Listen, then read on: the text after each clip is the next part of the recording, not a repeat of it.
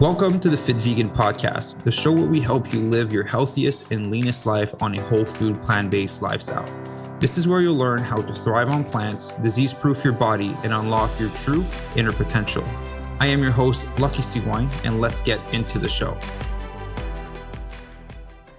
All right. Good morning, everyone. I hope you're all having an amazing start to your day. We have an incredible podcast today with Dani Taylor. Dani, how are you doing today? I'm doing well. How are you? Good. I'm really excited to chat with you today, get to learn a bit more about your story, how you got to where you're at. Actually, just quickly read for the people that don't know you. You're a vegan figure competitor and champion, the co-founder of Vegan Proteins, which we interviewed your husband, Giacomo, I think like a few months ago, like a month and a half ago. And you're also the co-founder of plantbuild.com, which is a nonprofit organization of strength-based vegan athletes who compete together to raise awareness for veganism and money for rescued animals at farm sanctuaries, which that's amazing. What got you started on that? Yeah, I know Giacomo covered it a little bit, but I'm kind of just for the new people. Well, the plant built thing in particular was back when we first started Vegan Proteins, we were actually a supplement shop because in 2008, it was actually really hard to even find a plant-based protein powder, which sounds crazy now because you could like find them at CVS, but back then it was hard. But we would go to all the different veg fests all over the country. And basically every city that we went to, we would meet somebody who was just like an out of this world vegan athlete that we had never even heard of before. And we were just like, wouldn't it be so crazy if everybody got together and just competed all at the same event? So that's what we decided to do. We got together a bodybuilding team, a powerlifting team, a CrossFit team, and eventually kettlebell and strongman and Olympic lifting. And we went and competed in droves, like against other non-vegans, and did surprisingly well doing that. And it got a lot of people to talk about veganism.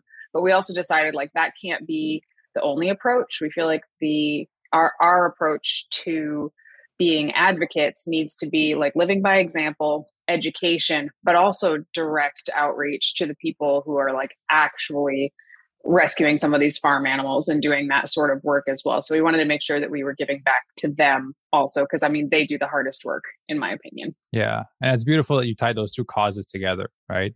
Being able to give back, but also showing to people that you can perform and create have all these amazing athletic performances on a plant-based diet. Yeah. Yeah. Because I mean, a lot of people they think it's actually an oxymoron, like a vegan strength athlete. What? That's an oxymoron. So we set out to show that's not true.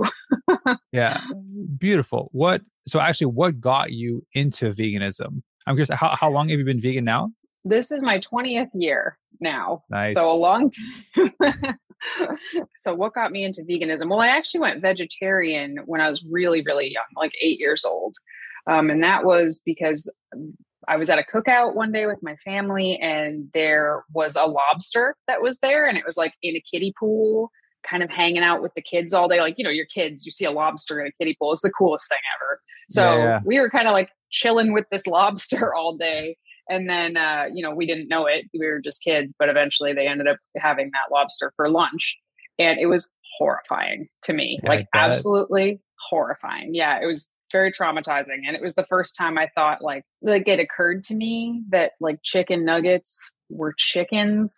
Like, it's just not something you think of if you're never really told that before. And I remember asking my mom, like, in a really sad way, like, but do we have to? Like, do we have to eat animals? And she said, well, there are some people that don't. And I was like, cool, I'm going to be one of those people. But I never considered veganism, like never even heard of it, didn't know anybody who was vegan. And I was actually doing a research paper in high school about vegetarianism and kind of stumbled across this website that explained the connections between the dairy and egg industry and the meat industry. And that was it for me. I just said, well, I don't support this. Why would I support this? And I just stopped eating dairy and eggs overnight. But at that point, I was 210 pounds. I was technically obese at that point because that's how everybody in my family was. We did not eat very well. We didn't eat a lot of vegetables. We didn't have a lot of money, and, crappy food is cheap. So we ate a lot of that. But when I gave up dairy and eggs specifically, the next time I went to the doctor for a checkup, I was only like 16 years old. But when I stepped on the scale, they were like, you're down 30 pounds. And I was like, what? And that actually is what lit a fire in me. It made my wheels spin like, oh, maybe this isn't just genetics. Maybe you have more control over this than you thought you did. And that's what got me to actually learn something about nutrition and exercise and sort of take my health into my own hands. So it started for ethical reasons, and then all of the other reasons sort of followed suit. Yeah. So eggs and dairy was the one that you didn't cut out. That's when you were vegetarian. And then in high school, you cut those last two out. Right. Exactly. Okay. And when you started losing the weight, were you already working out at that time? Or were you like, No. that's something I can start doing on top of like being vegan? No, I was not exercising at all. I had just pretty much, I had came in dead last in the presidential mile that we had to do in 8th grade. Like I was not an athletic kid at all. And I had no interest in being so. So when I went vegan, I didn't know anything about nutrition at all. So I was eating like a pretty terrible vegan diet, like plain bagels and French fries and Coca-Cola, all technically vegan, but not very good for you. And even that crappy vegan diet still propelled my health in a positive direction. And that's what made me realize, like, wow, imagine what you could do if you were actually trying to do something good for yourself. And that is when I started exercising, was after that. Okay. I'm curious because like vegan 20 years ago, the availability of food that we have now of vegan options was completely different. So I'm curious as to, you went to these types of food because is that how you were eating before? And then you kind of found what didn't have any vegan ingredients in it? Or you just didn't know yet about like the other area of like grains and fruits and veggies?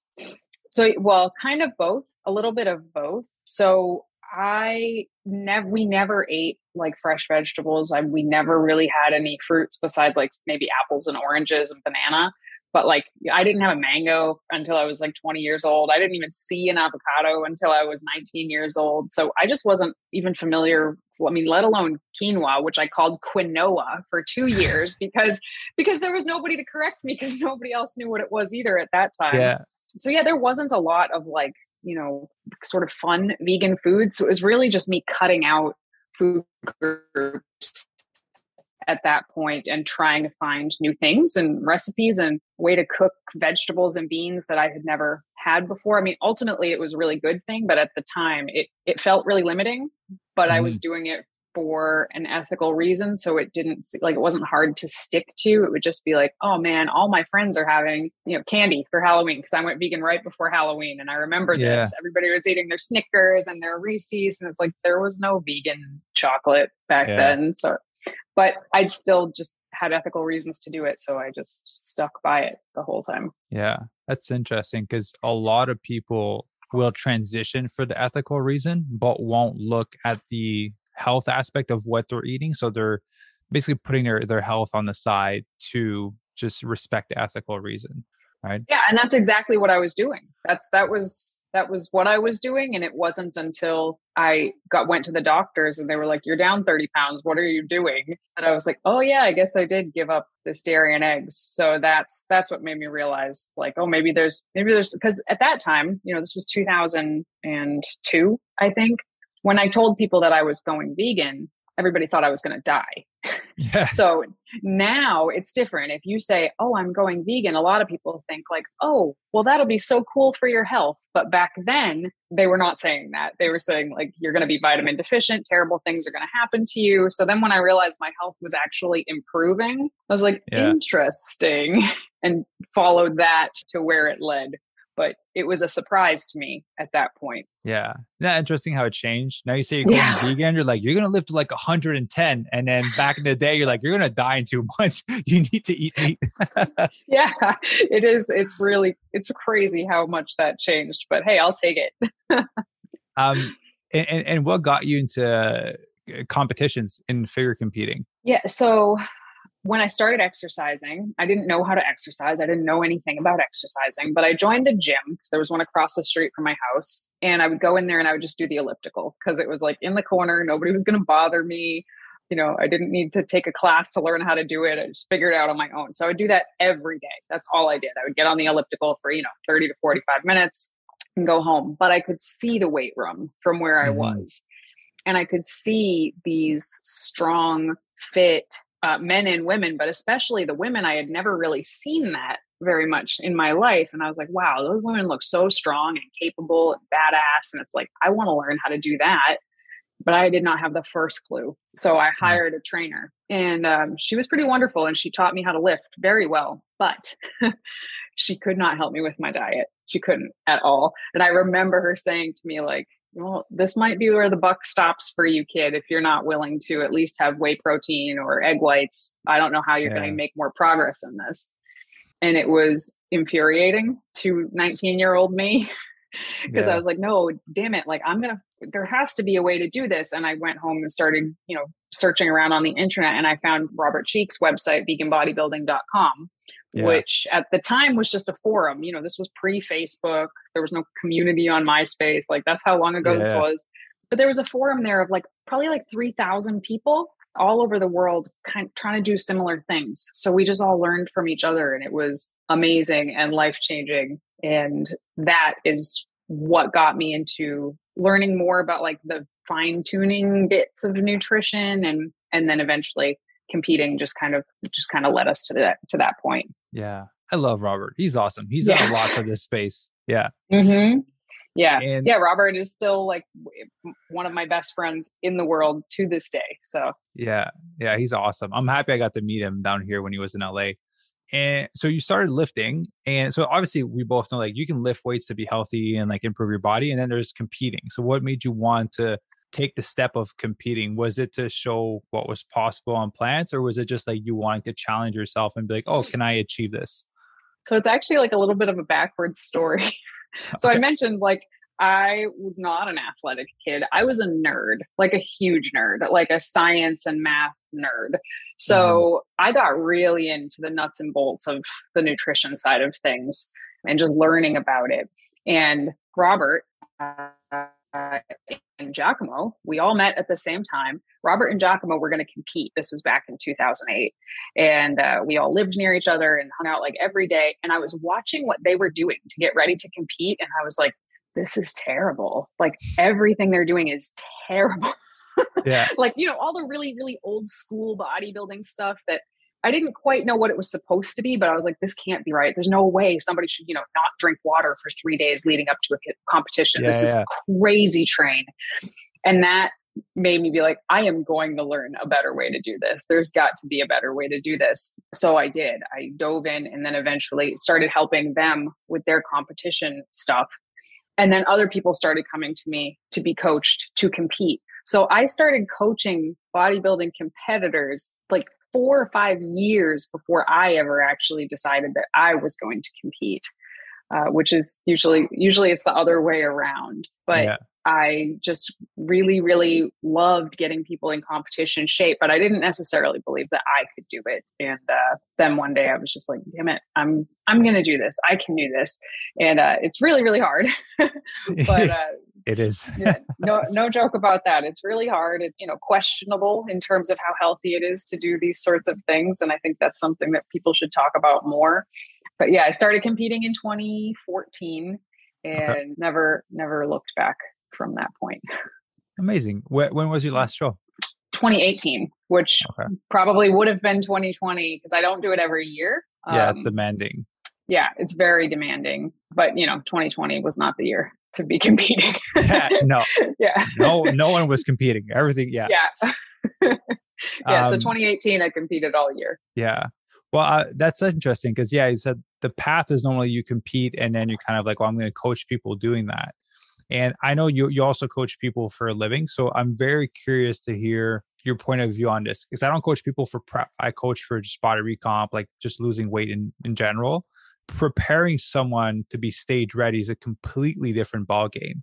How would that differ for someone that's looking to step on stage versus someone that's just trying to lose 20 pounds? So I don't think they're quite as different as people think that they are. The difference between somebody who just wants to say lower their body fat a handful of percentage points versus somebody that wants to step on stage mostly comes down to the person who's going to compete does it for much, much longer. And they just have to dig much, much deeper. I mean, there's lots of little things that need to get fine-tuned the closer you get. But I mean, fat loss is fat loss is fat loss. It's just you're taking it to such an extreme by the end of it that it's very, very different mentally. And that I think is the biggest thing. Is a lot of people think, well, I successfully lost 15 pounds. Maybe I should put a competition on my bucket list and try that out. And it's like, whoa, Nelly. Different ball game.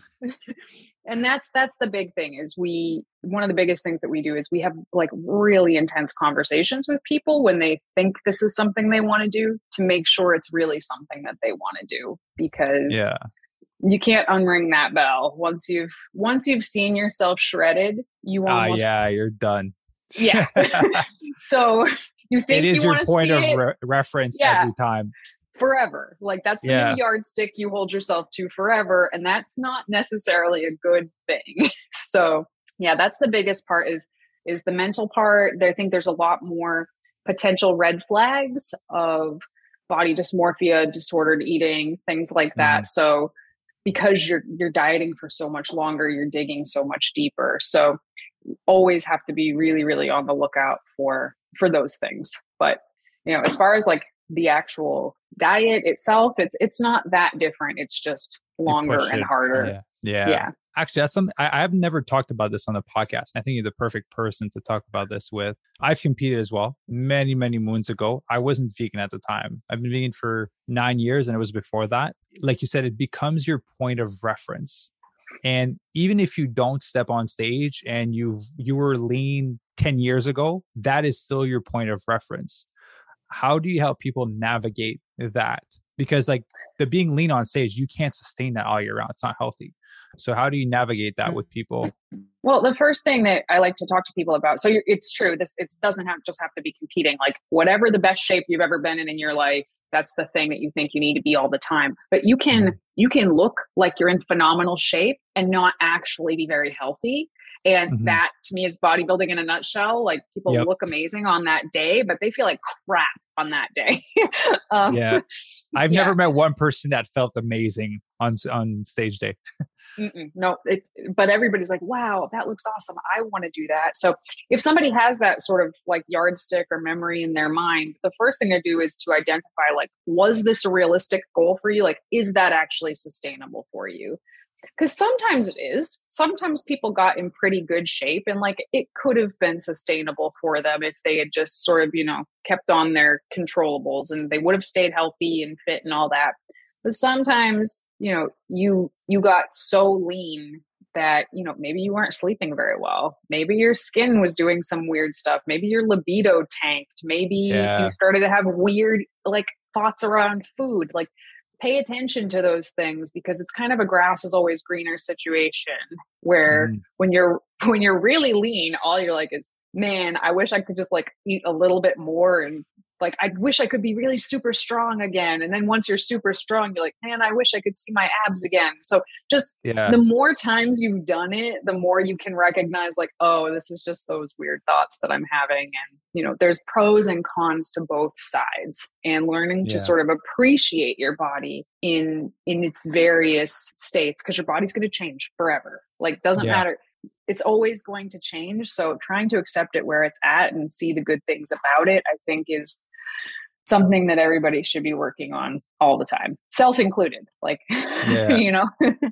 Yeah, it's definitely a process to accept, because unless you haven't done if you do a lot of transformation, you know what it's like to be shredded, and you know that it sucks, but you're hungry. And then when you're fluffy and strong, like, yeah, I'm strong, but I'm fluffy. And then you're trying to find that middle ground, and you just kind of hover between the both of them throughout the year. Yep, exactly. And it's really hard. And I mean, I've been doing this for a long time and coaching people for a long time and experiencing it personally. It's still hard. It's still not easy, but the more you do it, the more you can recognize the good, and you can also recognize the red flags, and trying to find like that really good spot where your body, looks in a way that you're pretty happy with, but also performs in a way that you're pretty happy with. Like, that's the sweet spot. That's what you want to try to find and kind of follow that around forever. But it's much easier said than done. Definitely. One thing I really liked from Robert and Matt's book is how they shared what some of the athletes were eating. And if you look at a lot of those athletes, they're fit, but they're not shredded. Like, they still have body fat because they need to be able to perform. And that's kind of where people should be, or slightly higher body fat, but they don't. If you look at the top performing athletes, like, not a lot of them are super shredded. all year round. Because it's not great for you. It's just, you can't synthesize the proper hormones. You're not synthesizing some of the vitamins that you need when you're that lean. Like, every body's different, and some people can maintain a little bit leaner than other people.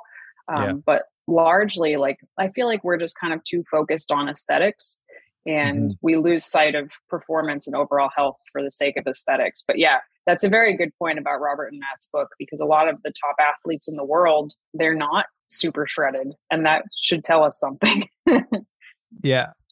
Well, since, you've been coaching for a long time and this is the New Year's, I just love to have a conversation with you and for the people listening of maybe things to look out for, maybe things to look into, heads up, warning signs, because one of the things you mentioned in your previous, when you're telling your story, is you jumped on an elliptical for 45 minutes a day and you would just do that and you could see the weight room. And so I know that, and you didn't say that part, but I know that when you started lifting weights, results started changing in a much different way. But I'm sure that is that something that people need to look out for, because it is such a stereotype to be like, I'm just going to do cardio to lose weight. So I don't have a lot of regrets about my fitness journey, but my number one regret was that I didn't start lifting right out of the gate. I should have started lifting right at the beginning. And I actually think that today my body would be different if I had done it from the beginning. And this is, 15, 18, something like that years later. So that's saying something.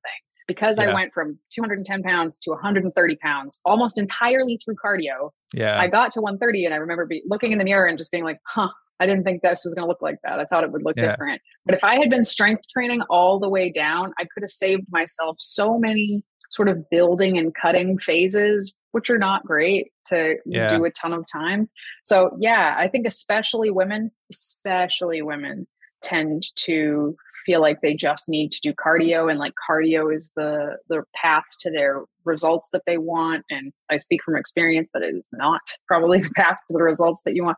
Cardio is great. It's very good for your overall health. But if there's certain physique changes you're looking for, cardio is not going to get it. So learn to strength train as early as possible would be one piece of advice I would have.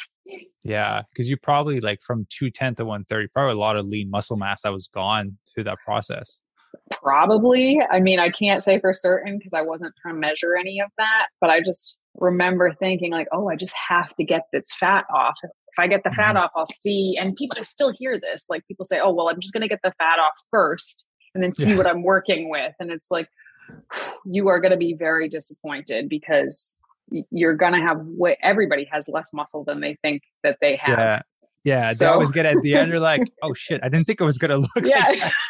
Yeah, absolutely. Yeah. So, everything they look like Dana Lynn Bailey under. They're just like, yes. Yeah. Everybody thinks that. And even like seasoned bodybuilders, myself, Giacomo, Robert, will go through a building phase and we'll be like, this is the time. I really built a lot of muscle in this place or that place. And then you get super lean and you're like, I guess I felt a little bit, but that's how it goes when you're a natural athlete. That's the reality of it. And that's okay. You still keep working at it, but build muscle. I wish people focused more on building muscle and less on losing fat. Mm-hmm. And it makes such a world of a difference from like an amount of food that they can eat per day to like sustain their physique. And so for people that are listening and they're wanting to kind of kickstart their transformation for the New Year's, what would you say are some baselines in terms of exercise and nutrition that would benefit them? So first, let's see, baselines. I like to think of like things that you feel like you should be able to do on your worst day. Like, what can you do on your worst day? So I feel like people should be absolutely making sure they're sleeping enough, for one. Like, every time I say this, people are like, really? That's the advice you're going to give? Yes, it is. Sleeping enough. Difference.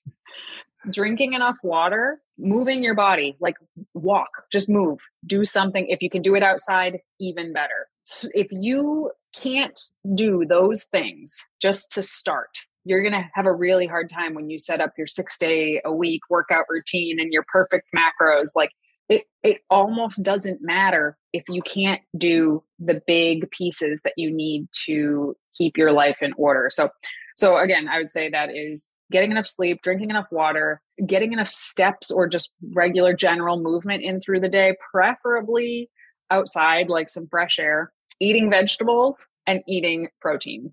So if you can do all of those things first, you're already going to be starting like miles ahead of other people. Once you can do those things on a regular basis, then you can start to incorporate like your perfect workout routine and the exact nutrition that you want to hit. But a lot of people, they really put the cart before the horse and they start saying, okay, these are the exact macros I need to hit. These are the supplements that I'm going to take. I got to make sure I hit my anabolic window post workout. And it's like, bro, how much sleep did you get last night? Like 3 hours? Like, okay, we're doing some stuff out of order here right now. Yeah. So that's what I would say. Focus on the big pieces that get you the majority of the results first. Get that in order, get those habits rolling, those systems running, and then move to the next piece. Yeah. Is that interesting that there's such an emphasis on the smaller things that don't matter, but the bigger parts, it's like, wow, I'll take care of that later. Let me just take the supplements. Yeah. Let me just focus on anabolic window and then I'll worry about working out. Yeah. And I think it's because we've heard these things like since we could talk, like, oh, eat your vegetables, get some fresh air. Like, so it's not fun. Like, it's not exciting to people the way like, oh, I'm going to buy this new supplement and it's going to change everything. So I feel like people need something to be excited about. And I get that. But if you want results that are going to last, because anybody can follow a workout and a nutrition plan and get results and then lose them immediately. But if you want to get results that actually last for a long time, you got to get those big pieces in order. Yeah. I think it was a book, Winning. Tim Grover. You know who Tim Grover is? I don't actually. So he was one of the Kobe's coaches. So he wrote a few books, and one of them, he said, success is boring. And the person that succeeds is the one that can endure the most amount of boredom. Right? It's a very non-sexy way of saying it, but it's the truth. If you can endure the most amount of boredom, you get success. That's such a great quote. Wow, I'm gonna look it up now. I wish I had a pen here. Tim Grover, Winning. Is that right? Yeah. All right. Yeah, I'm gonna look it up. Yeah, it's great true. book. Mm-hmm. It is true that like the answers are there. The answers have always been there. We know what to do, like we know what to do. We just have a really hard time implementing it because it is boring sometimes. And, I see people's really exciting what I eat in a day videos. And I'm like, wow, mine is so boring compared to that. But I filmed those for YouTube. Those are extra. Like you eat stuff out of the ordinary for those videos. I've done a couple of what I eat in a day videos, and I'm like, man, that was a lot of work to make that video, like to make it fun and exciting for people. Like I should film a what I really eat in a day video. Yeah, it's like oatmeal, protein powder, and peanut butter and berries. So like go breakfast. Yeah. Not that exciting, but that's what most people who are like getting results and keeping them for a long time, they're doing more stuff like that, right? That actually fits into their life on a regular basis. Yeah, because those day of eating videos and those recipe, as much as they're exciting, like realistically, you're busy, you're in a relationship, you got work, you can't cook like that all the time. Right. Yeah, exactly. You need simple meals. And just one thing about the sleep aspect, I agree so much. It's the most underutilized tool that's free. And I was writing something this morning, and I was maybe helpful to the viewers. And if you like it, you can use it if you want to. But imagine sleep was mandatory and the government charged you $1,000 for 8 hours of sleep. No matter what, if you took it or not, they're charging you $1,000. You would make sure that you would maximize that 8 hours as much as you can because you're paying for it. But the fact that it's free, people are like, well, I'm just going to scroll on TikTok. I'm just going to scroll on Instagram and I'll stay on Netflix. And so if you had to pay for your sleep and it was mandatory and the government would just take it out of your bank account every night, you would make sure that you would get those 8 hours of sleep. Yeah, that's a really, really good point. I agree. And it's I think there's something about our culture right now. And I think Giacomo told me you're not from LA. You're from I'm from Quebec, in Canada. Yes, all right. Yeah. So I don't know if it's the same in Quebec, but there's this whole like, especially in LA, it's definitely in LA, this like work, hustle, I'll sleep when I'm busy dead, culture. like mentality. And it's like, as a younger entrepreneur, I totally fell into that and then realized like, oh, that is not the way. Yeah. That's how you burn out in a couple of years. You burn out, you get sick. It's terrible. And it's the same thing. I guess entrepreneurs do that. And I kind of did that at the beginning too. It's kind of like when people start their transformation. I'm going to train 7 days a week for 2 hours and I'm going to be 100% no processed food. And you just burn out after 2 weeks because your body can't take it. Yeah. Yeah. It's just like that. It's exactly like that. So, I never wanted to sound like I'm on my high horse telling people like, oh, this is how you should live, because all these things apply to so many aspects of our lives. And it's like, I still can make these mistakes in other areas for sure. But, we just have to learn the hard way. I think that's just human nature. We just got to learn everything the hard way. Yeah. Isn't that interesting that you can meet people, and like I'm like that too, and I'm a victim of that, where we can have such a high level of discipline in one area, and then we just want to transition it to vegan, to like fitness and nutrition, and we can't. But it's literally the same concept and the same level of discipline, but we just can't apply it there. Have you ever noticed that with yourself and some of your members? Oh yeah, absolutely. 100%. I mean, I've noticed it with myself in other areas, like, come on, you can do this, then you can do that. And I've seen it with my own clients where it's like, they are just rock stars at what they do, but they struggle with the nutrition and the fitness aspect and like really putting it into their life, which is, why they come to a coach like yourself or myself, because that's what they need help with. So, everybody's got their spots that they can improve on. Yeah. So going back to the New Year's topic, I tend to bring the conversation left and right. So do I.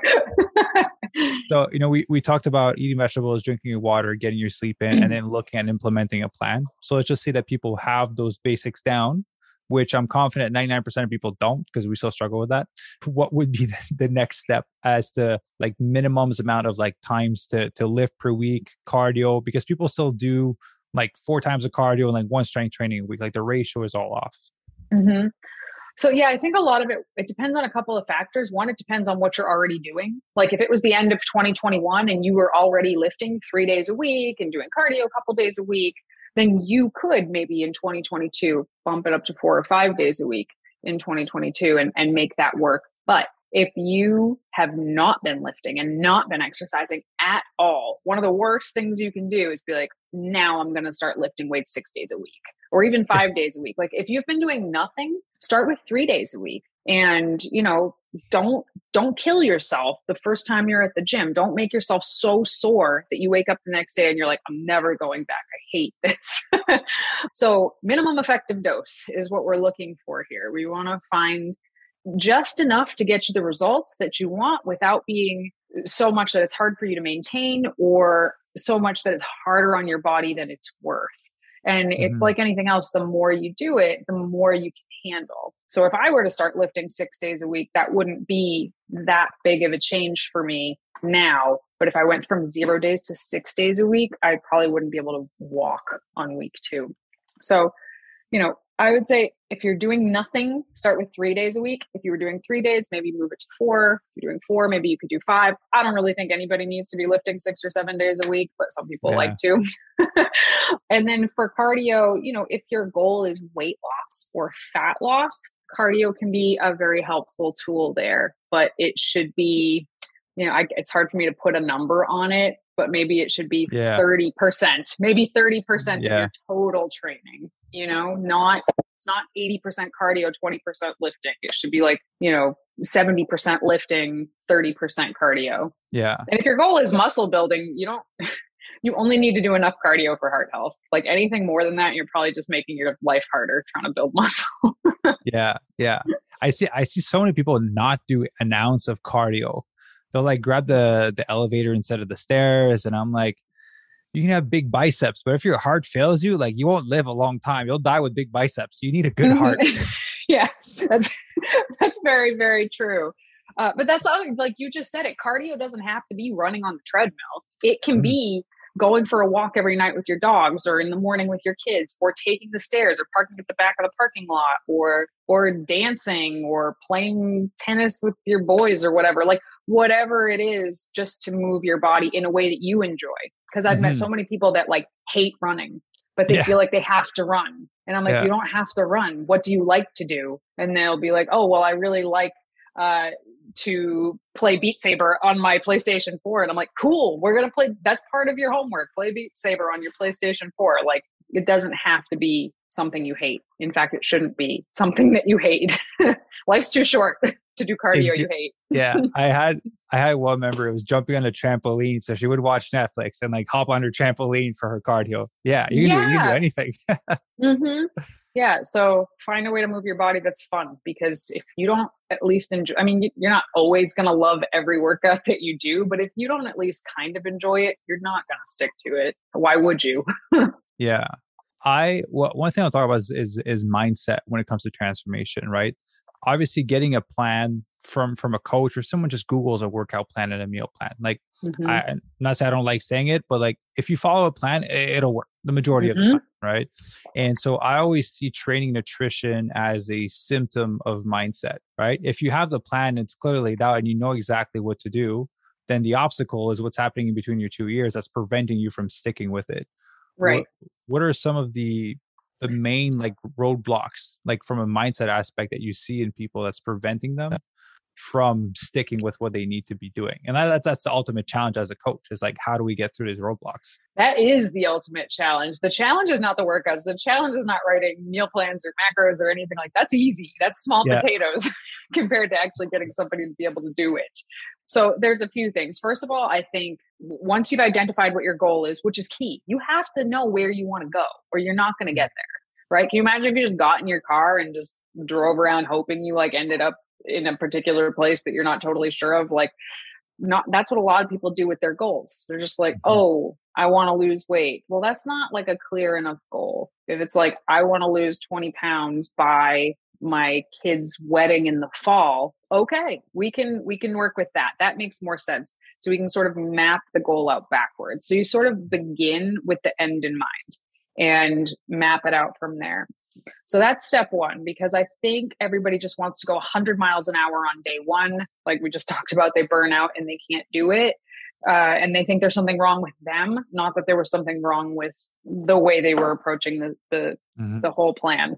So set realistic goals for one, and understand what that looks like. You know, some people have really big goals. They want to lose 150 pounds or something like that. That's not going to happen in 6 months, you know? So it's okay to have really big goals. I don't think people need to just have small goals in order to be realistic. They can be really, really big, but you should still break them down into realistic chunks and then celebrate those wins. So if you wanted to lose 150 pounds, and let's say that takes you, 2 years, we'll say 2 years, that's 75 pounds a year.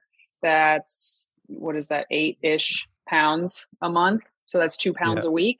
So that's what you're looking at. You're trying to lose 2 pounds a week on average and looking at it that way. The other thing that I would recommend that I think is really important with mindset is actually your environment, and looking around your environment is, how is that set up?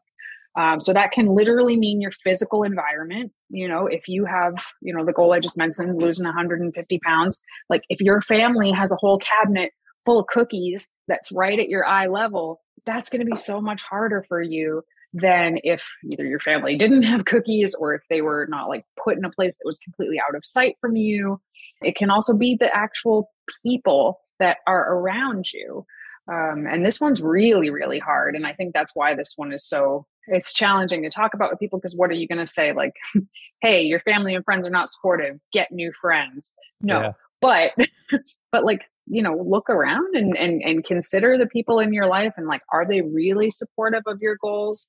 Are they supportive of you? Are they ragging on you because you stopped drinking beers with them while you're watching football or something? Like, that's not great. So yeah, if people are giving you a hard time about your goals, then it's probably a good time to start looking for other people who can also be supportive. Finding your community, whether that's an online community or a coach or a new friend that you met at the gym, just somebody that can help lift you up towards your goals. I think that's so much more important than we realize. And unfortunately, it seems like a lot of times the people that are closest to us are like afraid of us changing, so they make it harder for us to change. Yeah. I love that you said that. It's definitely, you're by you changing, you're changing their world and how they've been perceiving you and what they're used to. And therefore, by you changing, you're changing things for them. And people don't like change if they're not ready for it. And so they Yeah, feel threatened by that. they do. They absolutely feel threatened by that. And it's hard because you can't be mad at people for that. You can't be Yeah. mad at people who are afraid, like, oh, my friendship is about to change. Like, I don't want it to change. I like it the way it is.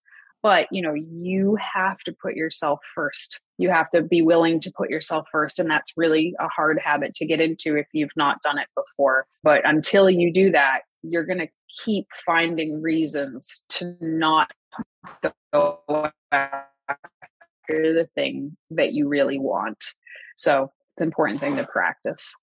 Yeah, that's the hard part of growth, is accepting that not everyone will come up with you at the next level, and that you can't bring everyone with you. Mm-hmm. Although you might be surprised. I'll throw it back people will to yeah. At the beginning, when I first went vegan, as an example, I told my parents, and they were like, "You're gonna die." In fact, my dad cried, and my mom was very worried. And within a few years, my mother was completely vegan. My sister is completely vegan.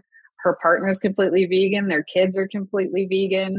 Not in a million years did I think any one of these people would even go vegetarian. And now they're all vegan simply by just continuing to like do what was important to me and like live by my own standards and try to live by example. And that got other people eventually to come around that I didn't expect to. So, people might razz you in the beginning, but if you keep doing you and, being a good role model, you might be surprised how many people do come around. Yeah. The last part, dads are the hardest one. Those are the hardest one to convert. Mm-hmm. Yeah. Yeah, they definitely are. My dad, he's no longer with us, but he did not go vegan at any point, which, probably is why he didn't get much healthier from where we were, but everybody else did. So I'll take that. Yeah. One of the big aspects I see on top of like having that right community and that environment around you that makes it easier for you to do what you need to do is past failures. People tend to bring those in and never go 100% into what they're doing because they've tried losing weight in the past and it didn't work out, or maybe it did and they put the weight back on after and they're like, shit, I'm back at step one now. How do you not help navigate that with people when they're like, I've tried and there's that belief is still there? So when I'm working with somebody, I will tell them like, okay, well, this is different because you've never worked with me before. So this is going to be different. There's always going to be something that you're doing that's probably going to be different than before. And hear me out. If it's not, it needs to be, because anytime you fail or screw up or fall off your program or whatever, this is not a time to be like, oh, you're such an idiot. I can't believe you did this again. Like, it's not a good time to be beating yourself up or feeling guilty about it. Like, that is useless. What you should be doing with this is saying like, that did not go the way that I wanted it to go. What happened? Like, where did this go off? What could I do differently in the future? That's the ultimate question right there, is like, what can I do differently in this situation in the future? So that's a huge part of what I work with my clients. It's not like, and I'm sure you experience this, it's not like you give somebody a program and they nail it from day one. Like every very week small percentage. Yeah. Very small. And I worry about those people a little bit because I'm like, ooh, what will they do when they're on their own and they don't have like me that they feel like they need to confess their sins to? Or the first mess up, or the first one. And like, if it's the first in 6 months, that's the one you got to pay more attention to. Yes. I don't want to say I prefer it when people, make mistakes or have issues right from the get-go. But when that happens, we immediately have stuff that we can work on. Like, okay, this happened. You went out to dinner with your family and you thought you had a plan, but for whatever reason, you reached for the tortilla chips and you just couldn't stop eating them. Like, okay, what can we do differently in the future? Okay, well, we could ask for them to not bring tortilla chips to the table. We could literally physically put them on the other side of the table. We can make sure that we've had protein and vegetables before we went, so we're not as hungry when we get there. Like, You could chew gum until your meal comes. Like there's so many different things that you could do for the next time this happens, because there will always be a next time that a challenging situation comes up. So I look at it like practicing. You're practicing these skills just like a basketball player would practice free throws. Like these are going to happen. So rather than looking at these as these huge hurdles that are holding you back, it's like, oh, here's an opportunity to practice this new hard skill. And you might not get it perfect throw, you know? Yeah. So it's just one free throw out of many, every opportunity. Right. Yeah.